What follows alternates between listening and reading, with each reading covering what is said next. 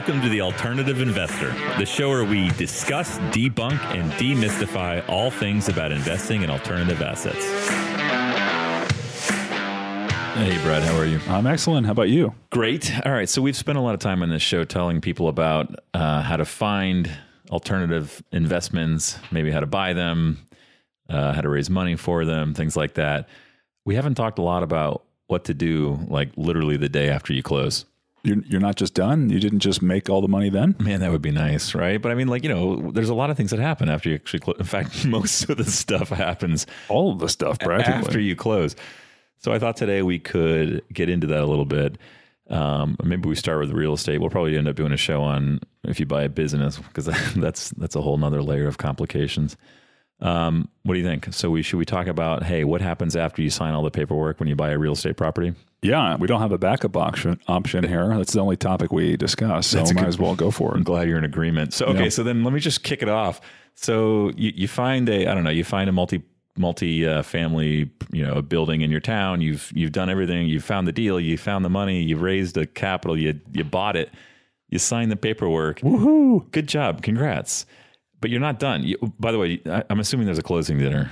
Yeah, well, you got to have a closing dinner. You got to go to the local steakhouse, right, with your family and just cheers everybody. Which I think I said this before, but it's always funny because you're basically celebrating that you paid the most money for this property out of a bidded process. Yeah, congratulations. Don't get too excited. Yeah, but it's an accomplishment, and so you want to recognize that. We have to celebrate those moments in life. Okay, great. So you come home from the closing dinner, you go to bed, you wake up the next morning. What happens? What do you do? Like, well, literally, what do you do? Oh my goodness, you panic because you just realized you bought this giant piece of property. Yeah, you probably don't even sleep that well because you're like, what did I just do? But what happens, at 8 o'clock the next morning? Well, so hopefully you have, prepared for this a little bit and you have a transition in place. And when I first started buying stuff, I never did this properly. I always just was focused on the acquisition and trying to close it and get the debt. And it's just, your hair's on fire trying to close the thing. Yeah. And then you buy it and you're like, oh crap, right? We're way behind. We should have done all this stuff prior to closing.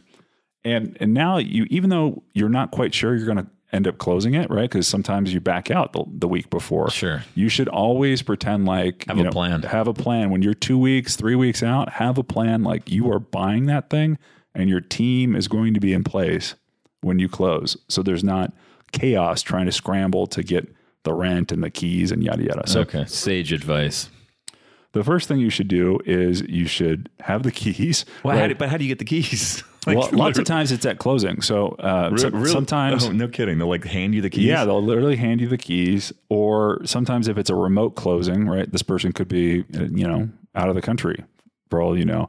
They could be overnighting stuff like the deed or what have you to title or the escrow company, right? And so it's there in safekeeping. And once you sign all the documents, you wire the money, then they release, these documents, the keys, whatever to you.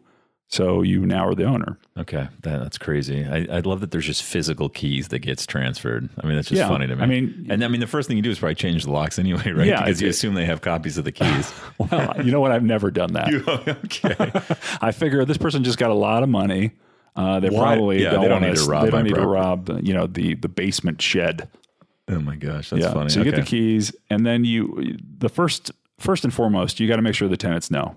You got to make sure the tenants know there's a new sheriff in town. Yeah, and how do you do that? You usually just pass out a notice. You have either the current owner do it the day of or the day prior if you're courageous. You wait up until that point? I mean, I guess you have to, right? Yeah, because you don't know if you're going to own it. Yeah. Yeah, so you have this person or somebody pass out these notices. You could mail them, right? If you're in close proximity to the property. And that notice says, hey guys, there's a new owner and here's the name of the entity that owns the property that you're going to be. Do you put a picture of yourself on those notices? Yeah, I've yet to do that. I most of the time don't want anybody to know who I am. I'm picturing you with like a thumbs up, like, hey guys, I'm your new owner. No, it's funny. I go to great lengths to try to, prevent them from knowing who I am. I see. So it's not like signed Brad. It's signed like your. Well, yeah, because it's like there's a lot of families and tenants and not everybody is rational. Yeah. Right. Yeah. They might not like you. You don't want them having your home address and home phone number. Here's my cell. Call me anytime. Yeah, great. It sounds nice. You're like, I'm going to service the heck out of these apartments. Yeah. But then you realize, people are going to call you at all hours of the day. Like, my blinds are wrinkled. My toilet flushes slowly. Well, that's your fault. You should fix that. Well, so okay. So you notify the tenants, and that literally, I just find this so funny, I guess. But it's like you literally, like, there's like a this is hilarious. You and I are the only people that find it.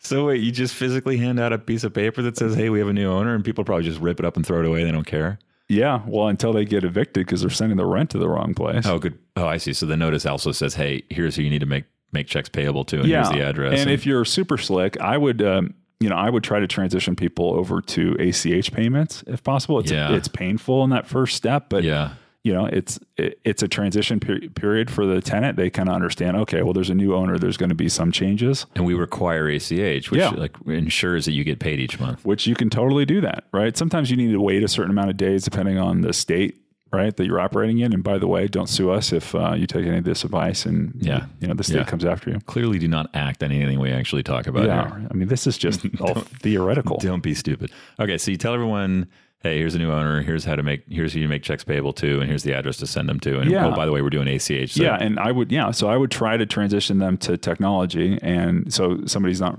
writing a check to you and putting it in the mail, and then they could say, oh, well, I mailed it last week. I don't know why you have it. How do you get them on ACH? Do you have to include an ACH form with that notice? Yep.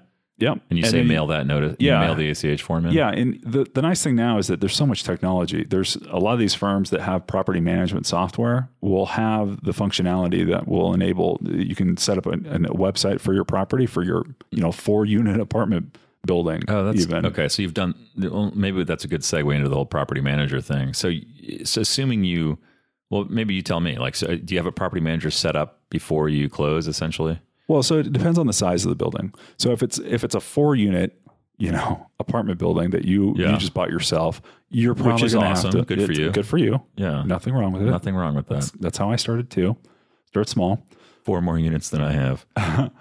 You probably are going to have to be the property manager yourself because that's not enough money to support a manager that's making any kind of reasonable money, right? You could find somebody in a unit and just ask them, hey, for $200 off of your rent, can you just collect the rent and kind of keep an eye on the place? Well, yeah, eyes and ears. What is a property manager's responsibility? Like, what are all the things that they're required to do or that they do? Yeah, so it once again depends on the size of the property. But for the most part, their responsibilities are being the eyes and ears, collecting the rent, enforcing rules, and scheduling vendors, right, to make sure that the property is being maintained and is looking nice, and the rent's being paid, and the tenants are not going crazy with jacuzzis on their patio. And you don't allow jacuzzis?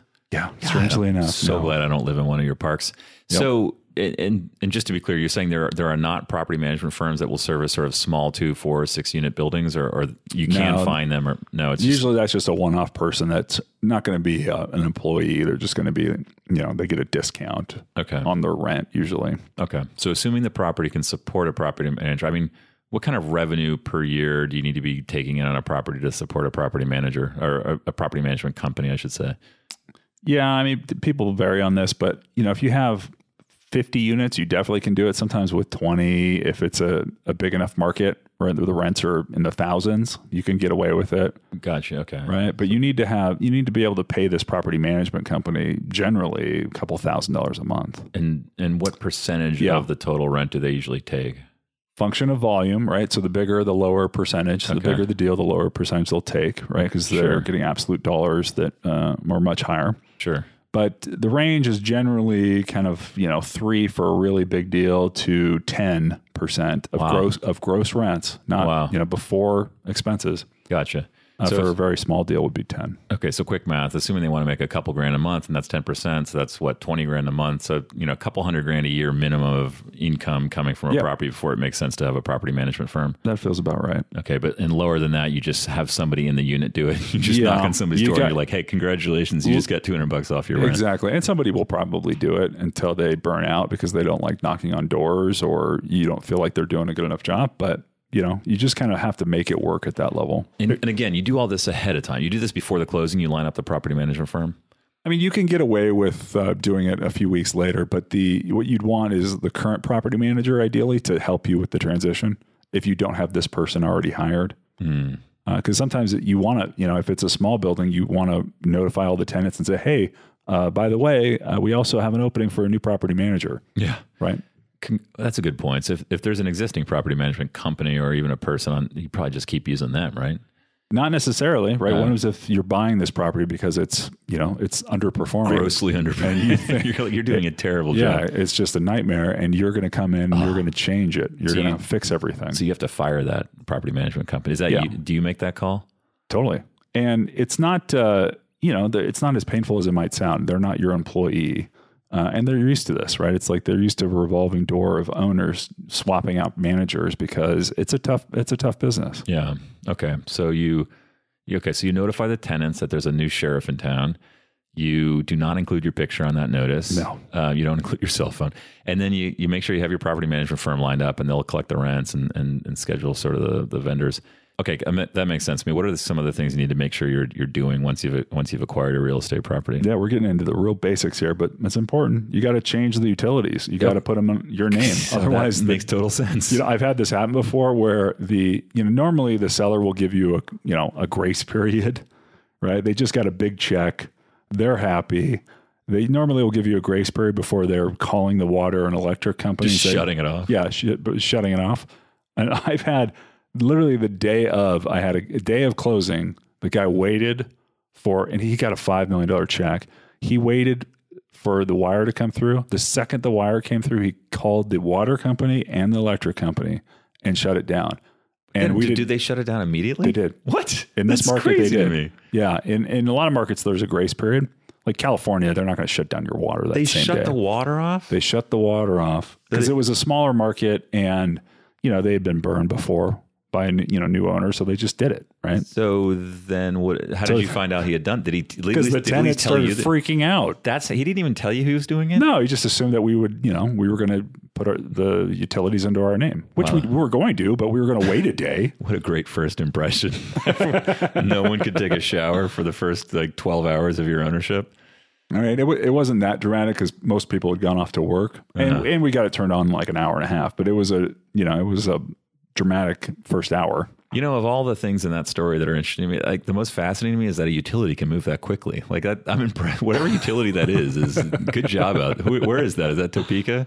No, that was in Columbus. Just outside of Columbus, Ohio. You guys are so efficient in Columbus. Congratulations. Yeah. Okay, so you get the utilities in your name. So that's like water, electricity. Yes, the street lights and what else?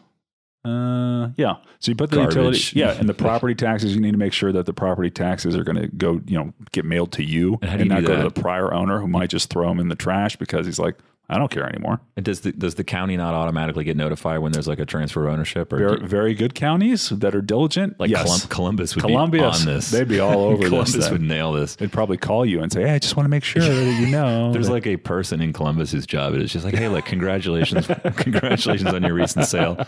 We're going to leave the water on for 22 more minutes. But man, we're shutting this thing off at 11 a.m. sharp. Don't screw us. Yeah, no. So yeah, good counties will make that switch. Bad counties, they just, you're responsible for figuring this out. And so we've also had that happen where it's like, I feel like we haven't paid the property taxes on this asset. We haven't got a bill. What's going on here? Gosh. Yeah. Yeah, that makes sense. So you got to chase it down and like, oh, well, we're late by a month. Great.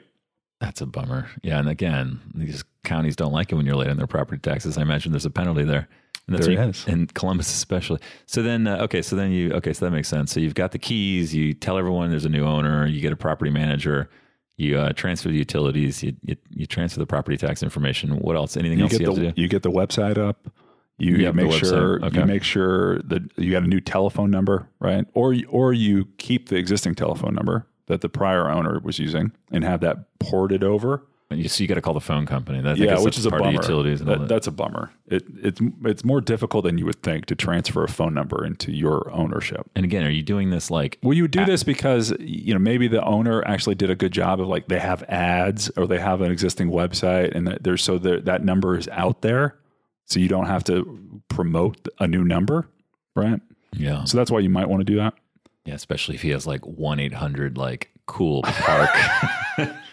Or something. Cool just property. Yeah, cool manufactured housing property. Okay, so What else? I'm assuming, what if part of your plan here is to like go in and actually improve things or do things differently? When do you start? How do you go about that? Yeah. So this is super applicable in this market, because if you're just buying things and not planning on improving them, you're probably not going to get a great return. You're going to lose money. Right. Things are pricey right now. So you're coming in with ideally a capital improvement budget. You're coming in with a plan on what you're going to do, what you're going to spend to improve the asset so you can increase rents or increase occupancy.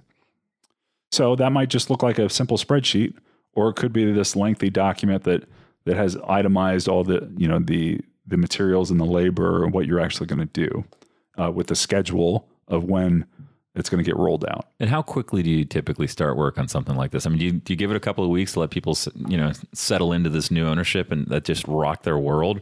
Or do you like just day one, you bring in the like jackhammers and you just start going to town? So I've done all of the above. Yeah. Right. And I started off like giving, probably way too much time before starting. Yeah. Because you're just like, I'm the acquisition guy. So I was super fatigued once you close the deal. Yeah, you had a lot of wine at that closing. Yeah, exactly. Yeah. I'm going to the beach for a couple days here. Yeah. But ideally you want to hit the ground running, because this is especially true if you are going to be making a rent increase. Right. So it's like if you live in a multifamily or a mobile home park, you live anywhere, and you get a notice that there's a new owner, and then the next morning there's like jackhammers, like your rent's you're going to be paying more soon. Well, if you get a notice as there's a new owner, almost without a doubt the rent is going up, and the tenants know this. They intuitively, even if it's their first rental, they get it. Like, okay, new buyer. Probably paid more this jackass than the last guy. He's going to raise our rent. His property taxes are going. I mean, they get that usually the new owner raises the rent. Yeah. And that's kind of how the deal works. And they're just totally cool with it. They are not totally cool with it. They welcome you with open arms. They throw you a potluck. It's funny.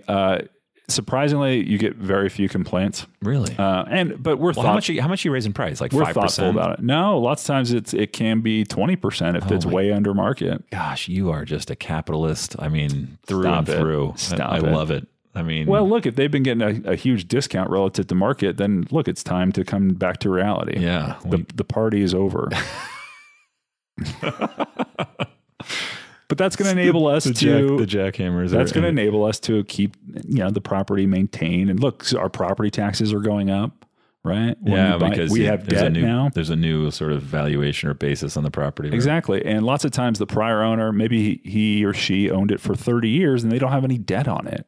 So there's not really an incentive for them to raise the rent that much. It's more of a hassle for them because they don't want to, Bob in Unit 2A complaining about the $20 increase. No, of course. And one of the basic investment theses of all these private equity deals that I'm looking at is you go in and you raise prices. It's like literally day one. You're like, all right, what can we do to add value? Well, we can charge 10% more. Yeah. Can you name a business that doesn't increase its prices? No. I mean, think about this. Walmart, maybe. No, well, yeah. Costco, salmon. Salmon has gone down at Costco over the last 5 years. No, that's a fascinating tidbit for the listeners. Just so you know, anyone out there who's a salmon fan, go to Costco. Yeah, but think about Disneyland. Think about Netflix. These companies, like this year alone, they raised their prices 15, 20%. Yeah, it's a fact of life. The annual pass at Disneyland, literally, they raised it like 18%. God, we still pay it. And I pay it. We still go. As fast as I can, I pay that thing because my kids would revolt if I didn't. Yeah, we'd lose them. Okay, cool. So we got the capital improvement budget. So you get going on that pretty quickly. Yeah, because I think, look, it softens the blow a little bit if, you as the tenant see, that the roads that had the giant potholes in them and in the driveways when I'm pulling up every day, look, this owner is actually doing something about that. That's a good point. They're going to start seeing value and create it in the property. And they're like, all right, this guy has pride in this property. Or lots of times with apartment buildings, you're coming in, you're slowly renovating the units, right? In order to get a market rent. So you'll come in you'll take the first vacant unit, you take your crew, they go through there, they upgrade the kitchen, they upgrade the bathroom and the fixtures, carpet, paint, right? Then they lease that one and they move on to the next one. And so they kind of incrementally improve the property unit by unit. And that way you can kind of buy materials in bulk and so you can save on labor. But you're slowly improving the property. But just seeing that activity at the asset makes people feel better about a rent increase. No, that's a good point. People are excited about change and well, not all change, but improvements to the property and their living conditions going up. I think that's cool. Yeah, and you just got to be reasonable about it. Yeah. Like, okay, so 20%, yeah, that is a big number. That's really big if your rent is $2,000 and you're in California. But if your rent is $500, right, then it's less impactful. It doesn't hurt quite as much. Yeah, and then you do get rid of the swimming pool, though, right? I mean, isn't that just like day one? The swimming pool is just a liability. I feel like in any of these properties. We've never done it. Oh, okay. Yeah, but there's certainly owners that do. They're just like, get rid of the pool, get rid of the basketball court, which anything that people can get hurt on. Yeah, it's like we don't want that. Yeah, but I've actually come around to I think all those amenities are pretty important. You just got to increase your insurance. Yeah. Okay. And then, so okay, we've covered a lot of stuff now. What about, assuming you have raised capital to purchase this property and you have investors, what are the things you kind of need to think about with them sort of immediately after closing for the first few weeks, months? Well, you got to tell them that they bought a building. Hey guys, guess what? Yeah. We did this. We actually did it. Then you got to make sure you have their addresses or ideally their banking info so you can send the money to them. Yeah, that's what they quickly want. And generally quarterly is pretty standard on distributions. And then in terms of actually calculating the numbers, right? All that stuff. I'm assuming you do that. Or, I mean, are there firms that you can outsource that to? Yeah, I mean, most of the time the math is pretty simple on this stuff, so you could do it in Excel or just by hand, right? But if you have larger property, or you have a lot of investors and you just don't want to deal with it, it's not your jam, right? You're not a numbers person. Then you can outsource it to a CPA. You just give them, okay, here's my cap table, right? Here's all the people that invested in this deal. Here's the preferred return that we promised them. We told them they were going to hit, and they can do the calculations and even cut the checks if you let them. Gotcha. Okay. So then, look, none of this sounds sort of insurmountable or like crazy difficult. So I feel like I'm more excited now about potentially going out and buying real estate because I realize that after the closing dinner, that's not that bad, right? I mean, this is all doable. Yeah. And this is especially true if you're buying, apartment building and it's big enough to hire a really professional management firm. Yeah. Then it's almost, once you do all the stuff we just ticked through, and they're the ones who are actually implementing it, but you're going over it with them. But once you set this plan in place, then they take over the wheel, right? And you are the one who's collecting checks. Yeah, look, I think where I'm going to be going with this comment, but I just think when we buy a business in the private equity world, that's like the real work is just starting, right? And then you got you're going in, you're managing people, you're putting in changes to the business, you're growing the business, and it's like. Again, I just cannot help but feeling a little bit envious that once you buy a piece of real estate, it doesn't seem that bad. Yeah, well, the bigger the better from the management standpoint generally, because if it's a small property, you could get a manager that just doesn't care. And most of these firms, you got to keep an eye on them because they don't have the incentive that you do, right? Their incentive is okay. Well, we're going to make 4% on gross revenue here, so maximizing occupancy and making sure you're watching every nickel, they're incentivized to do it, but not a ton, not like you are. Well, so you can't just go to sleep. Yeah. Is that your phone? Do you need to get that? It's probably a tenant. Yeah, that's true. Somebody who they got somehow your cell phone. Found my number on some random website. All right. Well, hey, this is great. I appreciate you enlightening us on what happens after you close a real estate property. I'm actually this all seems pretty doable. Hopefully, this demystified a little bit of the owning a piece of real estate for the folks out there. I think we were going to do like a little quick closing thing, right, Brad? Oh, we were just going to remind everybody to write a review. Come online. Please do that. Do it in iTunes. Just write a 5-star review if you like it. If you don't like it, just don't write anything. Yeah, and we know how annoying this is because you're probably listening to this on your mobile phone as you're shopping or you're driving. And the last thing you want to do is remember to write a review when you get home in front of your computer. But they're probably mid-lift. They're probably jacking up, 300 pounds right now. You're swole in the gym. But if you do think of it, and before you go to bed tonight, maybe think of us. Think of us and write us a nice review. All right. Well, good luck out there. I hope you all find it smooth sailing once you acquire your first piece of real estate. Thanks for listening to The Alternative Investor. Since you made it this far, you should take a second to subscribe to the podcast and join our email list. There, you'll receive additional insights and insider access to the world of alternative investments. Just visit thealternativeinvestorshow.com.